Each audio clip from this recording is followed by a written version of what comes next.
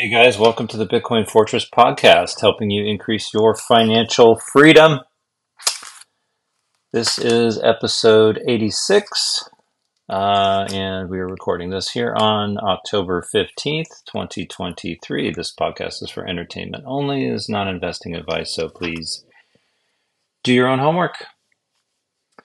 All right, well, we got a lot to go over this week, so we will jump right in here with the market update.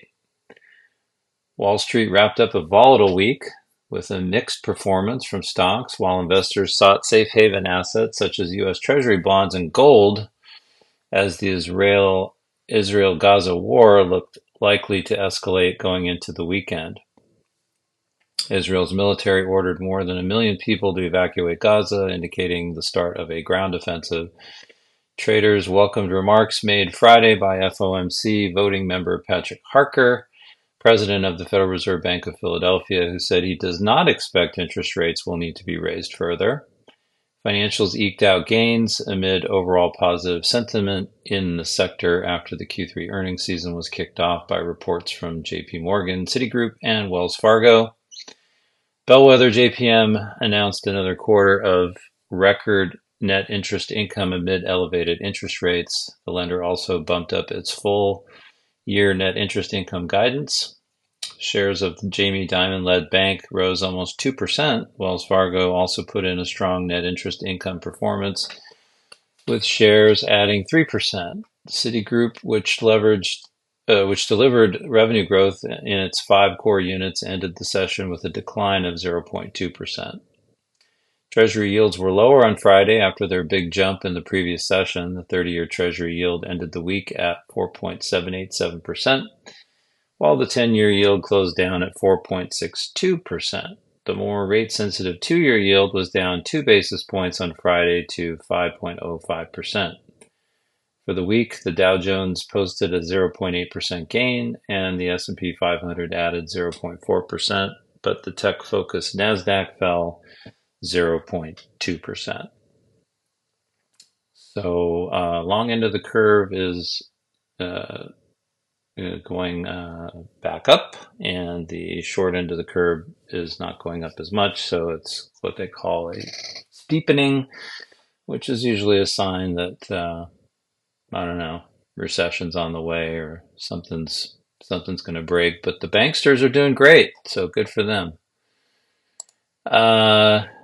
Looking ahead, investors will aim to look through the fog of war headlines next week to recalibrate as economic and earnings releases pour in. The U.S. retail sales for September are forecast to show a small increase in the core rate from August, while reports on industrial production and housing starts are also anticipated to show incremental month-over-month gains.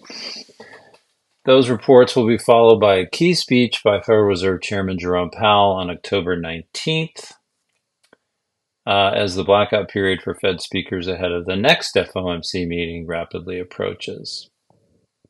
The Q3 earnings season also kicks into high gear next week, with Tesla leading the charge. Other earnings reporters with the potential to shake up their respective sectors include Procter & Gamble, Johnson & Johnson, AT&T, Netflix, Bank of America, and Taiwan Semiconductor. Okay, moving into the Bitcoin news. Starting out, this is from Bitcoin.com. This was just updated today, and this is the week in review. First piece here, analyst warns of US dollar collapse, predicts Bitcoin owners to benefit. Global financial services firm Jefferies has warned of, quote, the collapse of the US dollar paper standard to the benefit of both gold bullion owners and also owners of Bitcoin. An analyst from the firm explained that the Federal Reserve and other G7 central banks, quote, will not be able to exit from unconventional monetary policy in a benign manner and will ultimately remain committed to ongoing central bank balance sheet expansion in one form or another, end quote. Our favorite Bitcoin hater, Berkshire Vice Chair Charlie Munger, warns most crypto investments will go to zero.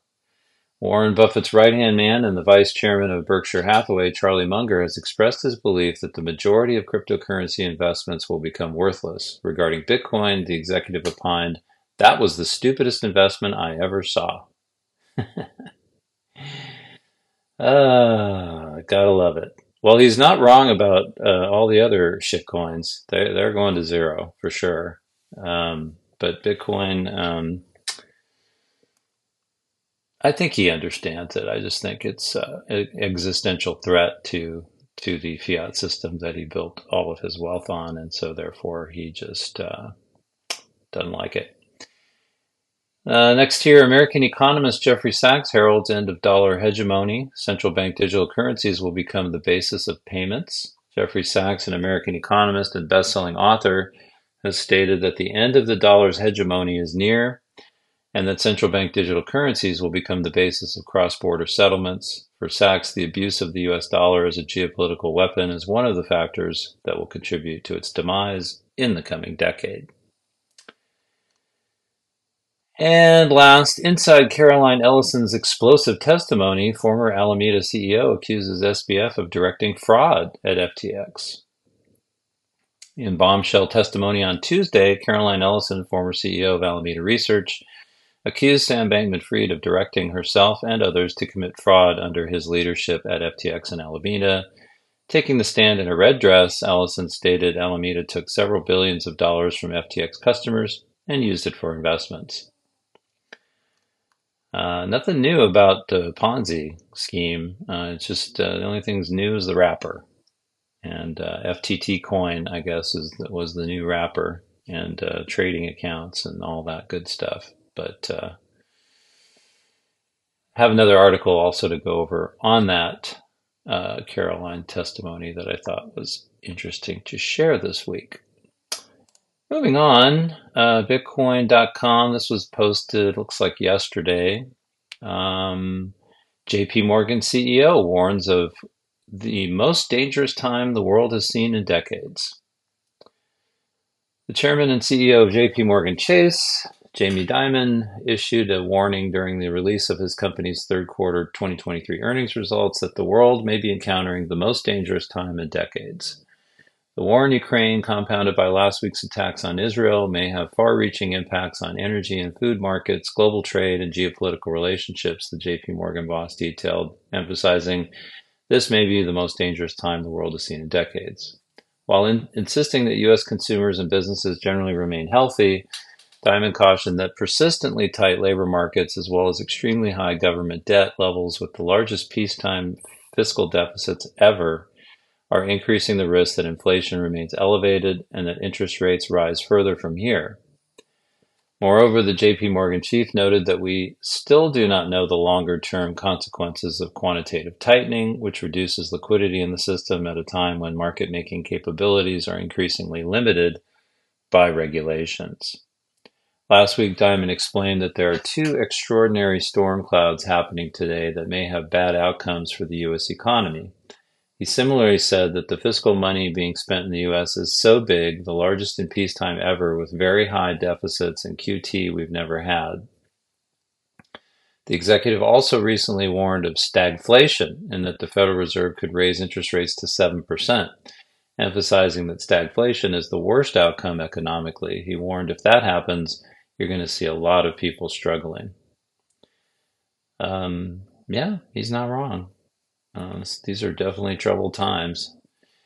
And it's interesting because I read an article, or Lynn Alden writes a newsletter. It's free every month. And she talked about concepts from engineering systems. And, you know, whether you have a stable system or an unstable system.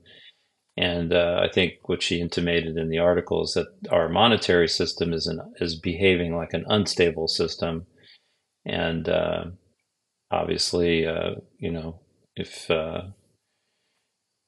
you step back and look at it, it certainly is with what's happening with the bond market, stock market, etc. So what is the exit? Bitcoin.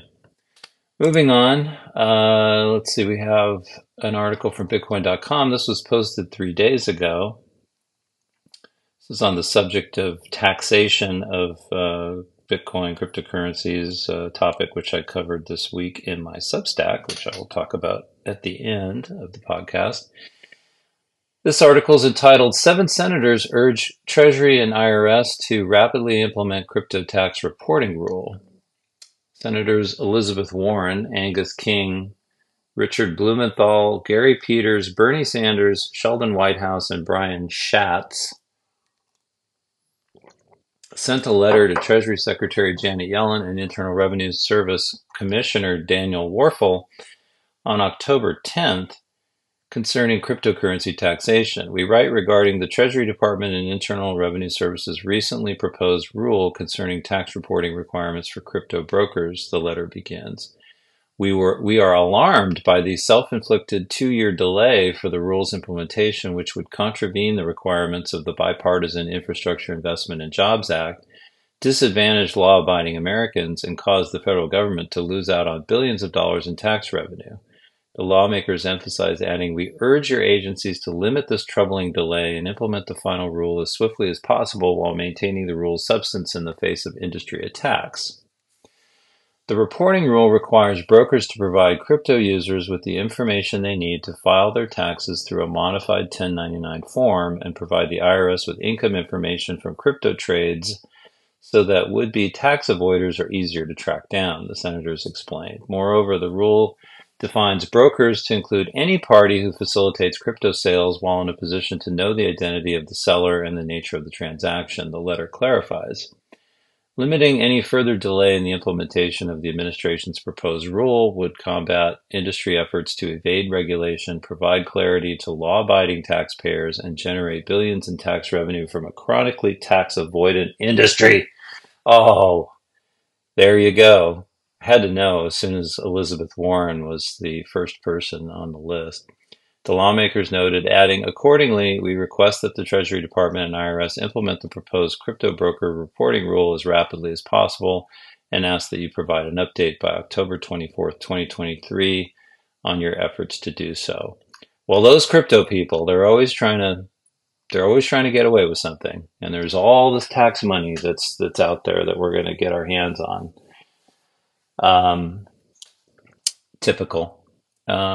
And hey, if you buy Bitcoin and hold it and don't trade it, you're fine. Plus, I mean, you kind of already have to report. I mean, if you truly are a law-abiding citizen, you're keeping track of your trades and you're reporting them and in your tax return, and so I don't understand what the big deal is, but I think it's just another angle to stymie Bitcoin adoption in the US and continue to create doubt, sow uncertainty. And that's fine. They can do that. Next article is from CNBC. This was published on October 12th. Secret recording of Caroline Ellison meeting with Alameda staff exposed in SBF criminal trial. In an all-hands meeting on the evening of November 9th, 2022, Alameda research employees gathered in a circle to listen to CEO Caroline Ellison, who was sitting on a beanbag. It was 11 p.m. in Hong Kong, and roughly half of the employees, 15 people, at Sam Bankman-Fried's crypto hedge fund were present. Christian Drapi, a former software engineer at Alameda, was one of them. 10 others joined via video from the Bahamas. The Alameda office was across the street from FTX, Bankman-Fried's crypto exchange. On Thursday, Drapi took the stand as a government witness in the criminal trial against Bankman-Fried, which is taking place 11 months after Alameda and FTX spiraled into bankruptcy. Bankman-Fried faces 7 federal fraud charges and the potential of life in prison. He's pleaded not guilty. Drapi's appearance on the stand in Manhattan came at the end of Ellison's third day of testimony, included a recording of the Hong Kong meeting. Rick Best, a trader who had joined Alameda just days earlier, was directly to Ellison's right and secretly recording the meeting as audio. The prosecution played multiple clips from the recording, and the defense team played one in cross-examination. To a packed courtroom, Drappi described Ellison's demeanor that night as sunken. He said she was kind of slouching and did not display confident body language. Alameda borrowed a bunch of money, which it used to make investments, Ellison said on the recording, but as crypto prices fell, FTX had a shortfall of user funds, and then users started withdrawing their funds, and they realized they would not be able to continue. Drappi can be heard on the tape asking about FTX's plan to pay back customers. Ellison, who had pleaded guilty to fraud charges and is cooperating with prosecutors, responded that the company would raise money to fill the hole. Drappi told the jury that he was concerned with that response because it's not typical to raise outside money for that purpose. Drappi asked Ellison if Alameda's loans were collateralized through the spot margin group. She said they weren't, and Drappi said that seems pretty bad. Drappi wanted to know from Ellison if this was a, quote, YOLO thing. He was asked in courtroom to explain YOLO and said it's an acronym for you only live once. When you do a YOLO thing, it's something that's spontaneous and not premeditated, Drappi said. I wanted to have Miss Ellison confirm that indeed, they had meetings about this and there was a deliberate decision, as I suspected it would be. At one point in the recording, Ellison giggled. Drappi, who said he'd known Ellison for a year and a half, described that as her nervous laughter and said she did it quite often. When she was asked by a staffer whose idea it was to plug Alameda's loan losses with FTX customer money, she said, Sam, I guess, and giggled. FTX basically always allowed Alameda to borrow user funds as far as I know, she said on the recording. Drappi resigned within 24 hours. Drappi started at Alameda on May 30th, 2021. Over the next 18 months, he worked in 3 offices, Hong Kong, the Bahamas, and San Francisco. He was in Hong Kong as the business was falling apart. In his testimony, Drappi said he observed Bankman-Fried working at the Hong Kong office and sat about 40 feet from him there for a couple of months. The two hung out some out of the office, including to play padel, a hybrid of tennis and squash. Drappi said Bankman-Fried maintained direct communications with Alameda employees through the messaging app Signal. He weighed in on large trades and had access to Pointer, Alameda's internal interface, as well as to the firm's back-end data.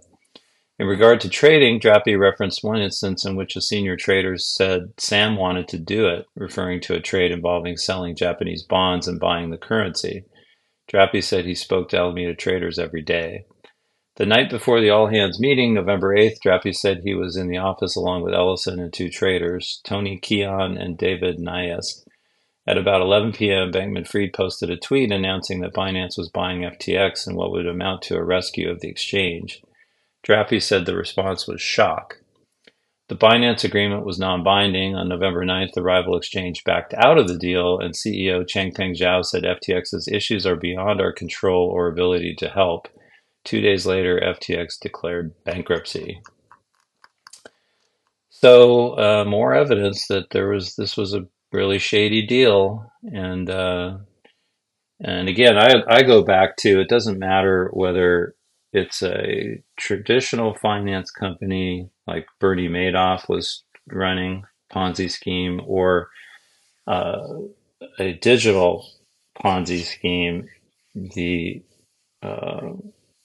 The mechanisms, the operation, the fraud, the criminal behavior is the same, which is you get people excited about something, they invest their money, you show them paper returns, you then take that money and use it for whatever you want, and then you save some of it to pay.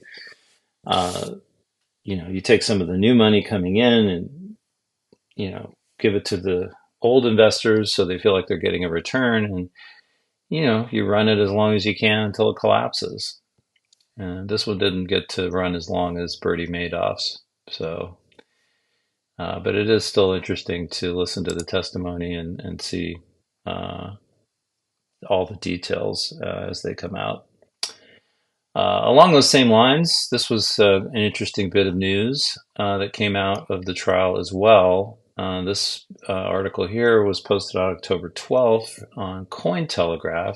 And again, I'll include links to all of these articles in the show notes so you can look at it yourself. This article is entitled, Did SBF Really Use FTX Traders Bitcoin to Keep Bitcoin Price Under 20K? Bitcoin failed to hit $100,000 during the 2021 bull market because defunct exchange FTX kept selling Bitcoin, analysis claims. In an X, formerly Twitter post on October 12th, Joe Burnett, senior product marketing manager at Bitcoin financial services firm Unchained, joined voices arguing that FTX executives suppressed Bitcoin price strength. As the trial of former FTX CEO Sam Bankman-Fried continues, new testimony paints a picture of potential market manipulation. This week, Caroline Ellison, former CEO of affiliated firm Alameda Research, reportedly told the court that Bankman-Fried asked her to sell Bitcoin should its spot price breach $20,000. This was done using FTX customer funds, which neither had the right to deploy. Reacting, Burnett suggested that due to the scale of the operations involved, the entire Bitcoin bull run could have been adversely affected. Alameda was insolvent even during the bull market. It appears they used or borrowed FTX customer Bitcoin and other customer assets to buy SAM coins, FTT, Solana, and Serum, he wrote, referring to reports that Ellison's firm had a negative value of $2.7 billion in 2021. Without this fake sell pressure, maybe Bitcoin would have hit $100,000 in 2021. During the bull run of 2021, Bitcoin US dollar still reached an all-time high of 69,000, but at the time, predictions called for much larger numbers. Among those was the then popular stock-to-flow Bitcoin price model, the creator of which, the pseudonymous entity known as Plan B, gave a Bitcoin price target of up to $288,000 during the current halving cycle. The worst-case scenario, he continued, was $135,000 by December 2021. After Bitcoin failed to reach those levels, S2F and Plan B himself both saw considerable public criticism. While Plan B continues to give optimistic outlooks on where Bitcoin is headed, the SBF debacle is fast becoming a source of amusement on social media. There's a Twitter post here from somebody called Doge Cuban. I can't stop thinking about an alternative timeline where SBF is president of the United States, Bitcoin hits 100,000, FTX token flips Bitcoin, meat is illegal, the U.S. annexes the Bahamas, all women above a 3 get deported. Others disagree with Bankman-Fried's motives, responding to Ellison's testimony. Blockstream CEO and co-founder Adam Back queried whether he genuinely sought to stifle market growth. And then there's a tweet in here from Adam Back. So that sounds to me more like SBF need US dollar liquidity, sell BTC, but don't sell below 20K and not try to keep BTC under 20K, i.e. below 20K is ridiculously cheap, wait for higher. Well, anyway, so that's an interesting take, and it certainly may be true that this activity may have resulted in market suppression of Bitcoin price. Next up, this is from Bitcoin.com. This was posted yesterday. Articles entitled Deadline for SEC Appeal Against Grayscale's Spot Bitcoin ETF Ruling Expires. The U.S. Securities and Exchange Commission has not appealed a court decision in favor of Grayscale's bid to convert its Bitcoin Trust, GBTC, to a spot Bitcoin exchange-traded fund. The crypto asset manager had challenged the SEC's move to deny the conversion. The regulator had 45 days to file an appeal and hasn't done so at the time of writing. Earlier on Friday, people with knowledge of the situation quoted by Reuters and Bloomberg revealed before the midnight deadline that the Commission did not plan to appeal the late August decision of the United States Court of Appeals for the District of Columbia Circuit, which overturned the SEC's rejection of Grayscale's attempt. Grayscale sued the SEC, arguing that as the regulator had previously approved some surveillance agreements to prevent fraud in Bitcoin futures ETFs, the same approach should apply to its spot Bitcoin ETF, since both types of funds rely on the price of Bitcoin. The circuit judge presiding over the Grayscale SEC case described the Commission's denial as arbitrary and capricious, as the agency had failed to explain the different treatment of similar products. With a spot Bitcoin ETF, investors would gain exposure to the leading cryptocurrency without the need to own it. The crypto industry and financial market players have been trying to obtain regulatory approval for this type of offering. While the US SEC greenlighted ETF holding Bitcoin futures in 2021, it is yet to give the nod to a spot Bitcoin ETF.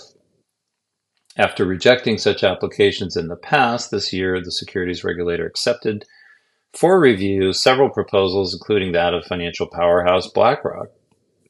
However, the Commission has postponed its final say on a number of applications. In September, the SEC delayed its decisions on those of BlackRock, Valkyrie, Bitwise, Invesco, ARC21 Shares, GlobalX, and others. It had deferred its judgment on 7 funds, including those of WisdomTree, VanEck, and Fidelity at the end of August. The SEC has until next year to make up its mind.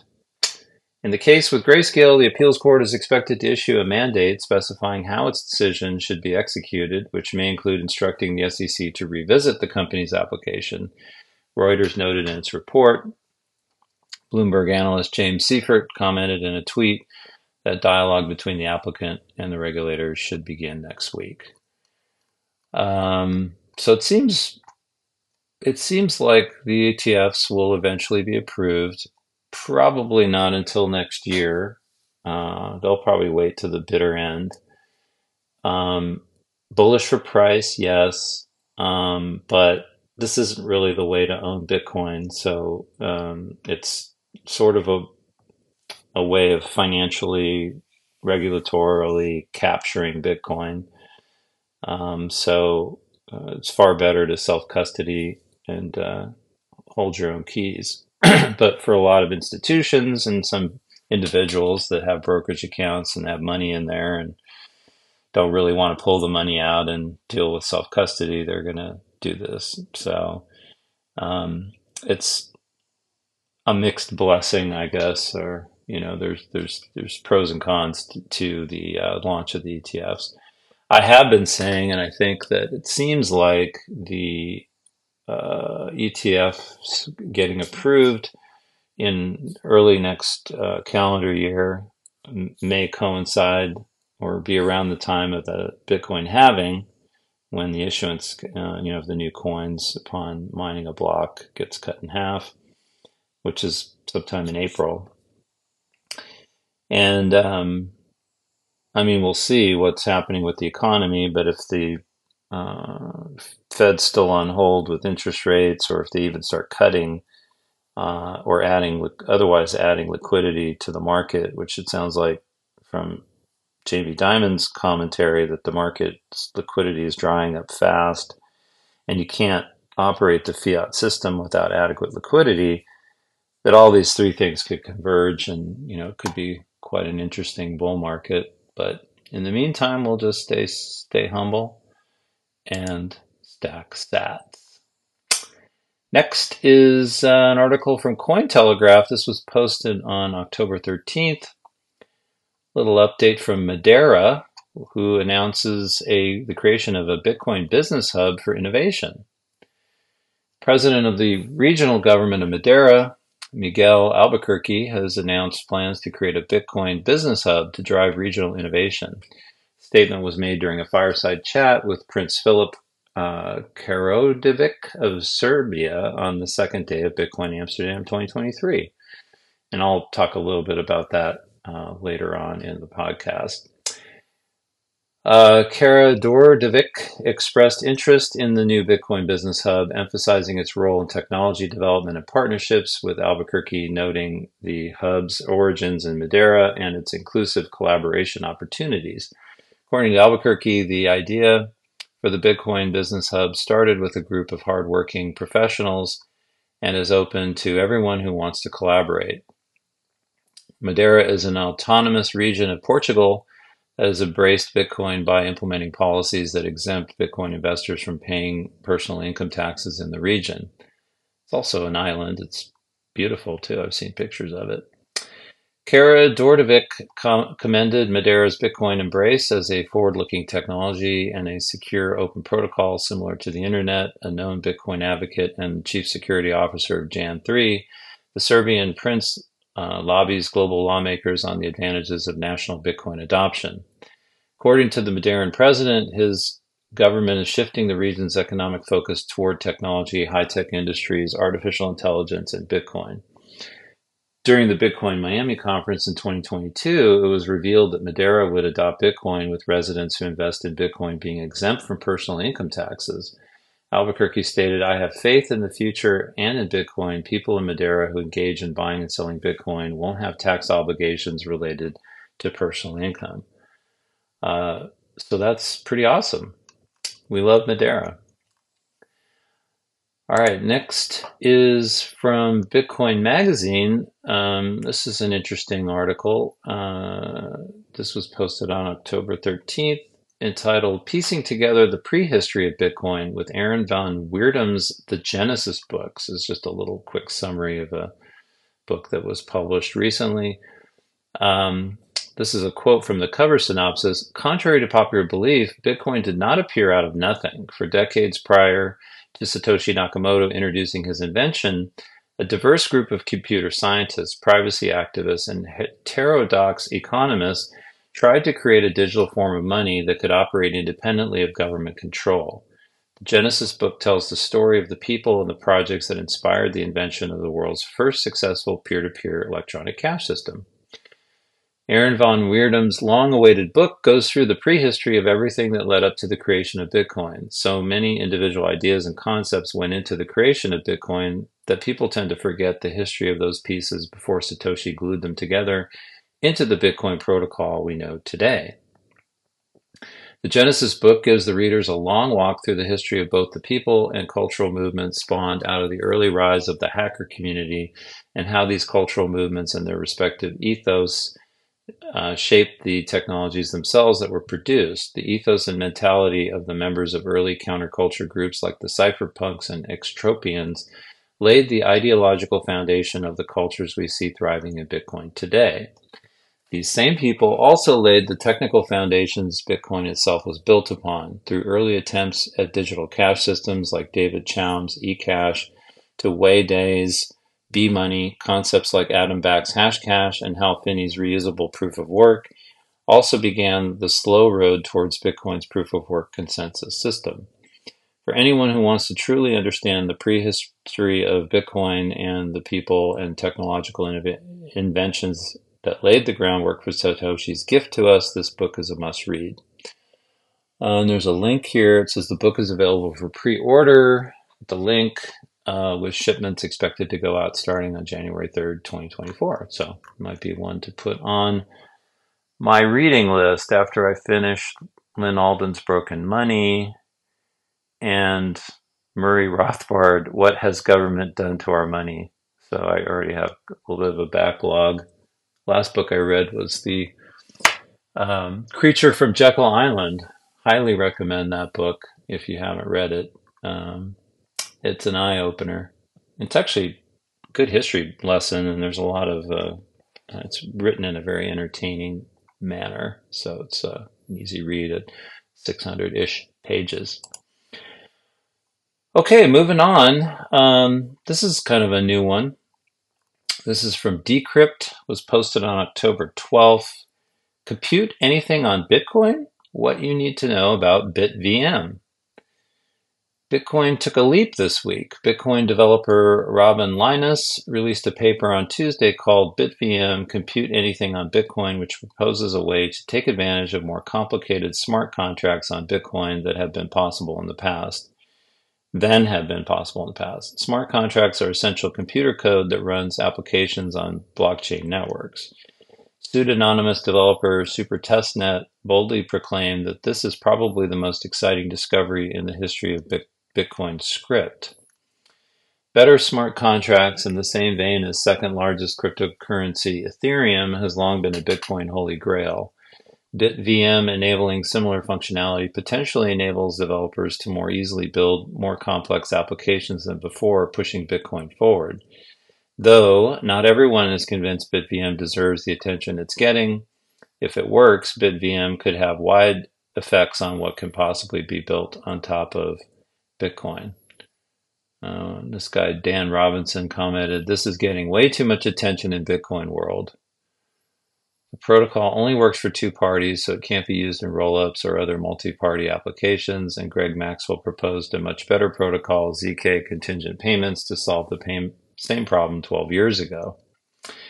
In the paper, Linus lists sidechains and rollups, tech that's all the rage in crypto these days, as potential applications. Sidechains are networks that run parallel to blockchains, while rollups bundle up transactions before ultimately being reported on the main network. Both are used to help scale blockchain networks such as Ethereum, which typically can only handle a dozen or so transactions per second due to design limitations. But the most exciting application, Linus told Decrypt he thinks it's scaling Bitcoin to millions of transactions for Bitcoin to become the most used currency on Earth. Perhaps the most promising aspect of the proposal is that it works on Bitcoin today, not needing any soft fork additions to Bitcoin, which are difficult to execute. Bitcoin's last soft fork Taproot, for instance, took years to be put into place since developers had to test and make sure it worked correctly. Without getting too far into the weeds, BitVM introduces a way to execute smart contracts off-chain so that all these computations don't clog up Bitcoin's limited space. On Bitcoin's base layer, it can only handle roughly a maximum of 4 megabytes of data a minute. That's not a lot. As long as both parties collaborate, they can perform arbitrarily complex, stateful, off-chain computation without leaving any trace in the chain. On-chain execution is required only in the case of a dispute, the paper explains. In an abstract sense, the works similarly to the Lightning Network, widely trumpeted as the future of Bitcoin payments, since it also uses an off-chain mechanism to scale Bitcoin transactions. Though there's a lot of excitement around the new idea, the paper has been met with some skepticism from Bitcoin developers as well. Among the other technical sparring, one criticism is that even though computations are done off-chain, verification on-chain could still have a hefty overhead. The BitVM proposal says it won't add a ton of volume to the network, which would cause gas fees to spike like they did when ordinals surged in popularity. But others also point out that the proposal requires a lot of interactivity between the two parties, something that developers try to get around as much as they can. But Linus thinks these problems can be solved with time. The paper was intended to describe the idea in simple terms, spark interest in the community, and is not a full solution yet, Linus told Decrypt. However, this paradigm enables a huge novel design space, he added, and I think it is quite likely that we do find complete solutions soon. So this is an interesting development. I don't really have an opinion on it yet, but I think certainly sounds interesting, and we'll have to keep an eye on it. And finally, since I watched a couple videos, well, two actually, and I started watching a third one from this conference, and I didn't even know it was happening, which is pretty sad. I thought I would go through this article that sort of recaps Bitcoin Amsterdam. So it just concluded this past week, and they have all the videos from the conference are available, and they're all out on YouTube as well, and Rumble and X, I think. So Europe's largest Bitcoin conference, Bitcoin Amsterdam, is now accessible to a global audience, as all video from the event has been uploaded to video platforms, including YouTube, Rumble, and X. Concluding this Friday, the event featured a remarkable lineup of speakers and discussions on Bitcoin and the global freedom movement. The second year for the event, organizers estimate nearly 2,500 enthusiasts came from around the world to discuss how Bitcoin is leading to a new age of financial freedom for citizens around the world. Key highlights from day one include Edward Snowden discusses Bitcoin. The renowned whistleblower expressed his excitement about Bitcoin, underscoring the significance of financial privacy and decentralization in an increasingly surveilled world. Reiterating his stance, Snowden emphasized that Bitcoin is positioned to strip power away from authoritarian regimes, further highlighting its potential as a tool for individual empowerment. I actually watched that one, and it's really good. Highly recommend. Stella Assange addresses WikiLeaks Ordinals protests. The wife of renowned journalist Julian Assange broke her silence on the mysterious Project Spartacus, which is attempting to store forever the entire contents of the Afghan war logs on the Bitcoin blockchain. She went on to argue Bitcoin is opening up a new frontier for freedom via decentralized and immutable publishing. And I also watched that one. It's really good too. Eva Vlaardingerbroek gets orange-pilled. New to Bitcoin, the firebrand Dutch political commentator made a massive debut at the event, downloading her first Lightning wallet, receiving her first Bitcoin, and discussing her belief that Bitcoin can be a tool to limit government crackdowns of free speech in the face of the disappearance of cash in her home country. Key highlights from day 2, Prince Philip of Serbia. We talked about this one earlier. The royal acknowledged Bitcoin as an open, secure protocol akin to the internet and emphasized its role as a technology for the future, echoing the sentiment of a bright and decentralized financial future. President of Madeira. The president welcomed all things related to Bitcoin in Madeira, announcing the launch of a Bitcoin business hub aimed at fostering local innovation. This endorsement from regional leadership is a notable development in the cryptocurrency space. Middle ground found on Ordinals, a fireside with Bitcoin Magazine editor Pete Rizzo and RGB creator Giacomo Zucco presented a more measured conversation on the protocol, its technical merits, and why some in the Bitcoin community are looking for better ways to verify data using the protocol. And those are the highlights. So I'll put a link to this in the show notes, and then you should be able to get to the videos from there. And just wanted to mention this week's Substack post. Please check it out. It's entitled "The Taxation of Bitcoin in the United States and Beyond." So a little bit of a deep dive into Bitcoin and taxes. Since I'm an accountant by trade, of course, I like to delve into those topics from time to time. All right. Thanks for listening to the podcast. If you enjoyed the show, please leave a comment. Also, don't forget to subscribe on your favorite podcast app so you don't miss an episode. If you're not listening to it on Fountain, you probably should be, because you can stack sats just for listening to your favorite shows every week. It's a little bit random. Sometimes you listen and you don't get any, and other times you get 1 sat per minute for 60 minutes, and other times you get a whole bunch. So it's it's always interesting to see how many sats you'll get for listening. But I listen to all the podcasts that I follow on Fountain now. So you can also follow my Substack. It's located at bitcoinfortress.substack.com. I post twice a week, usually Wednesdays and Saturdays. And you can follow me on Nostr. My NPub is included in the show notes. And I don't do ads, or I don't believe in ads. I don't believe in, getting sponsorships or anything like that. If you like my work, send me some sats. There's a link to my Lightning wallet in my Substack on all my posts. Or if you listen on Fountain, send me some sats on Fountain, value for value. But that's, I believe, the future. I don't like advertising. I don't like shilling. I think, you produce good content. If people like it, they'll support you. That's how it should be for creators. Anyway, that'll wrap it up. Talk to you now all next week. Bye-bye.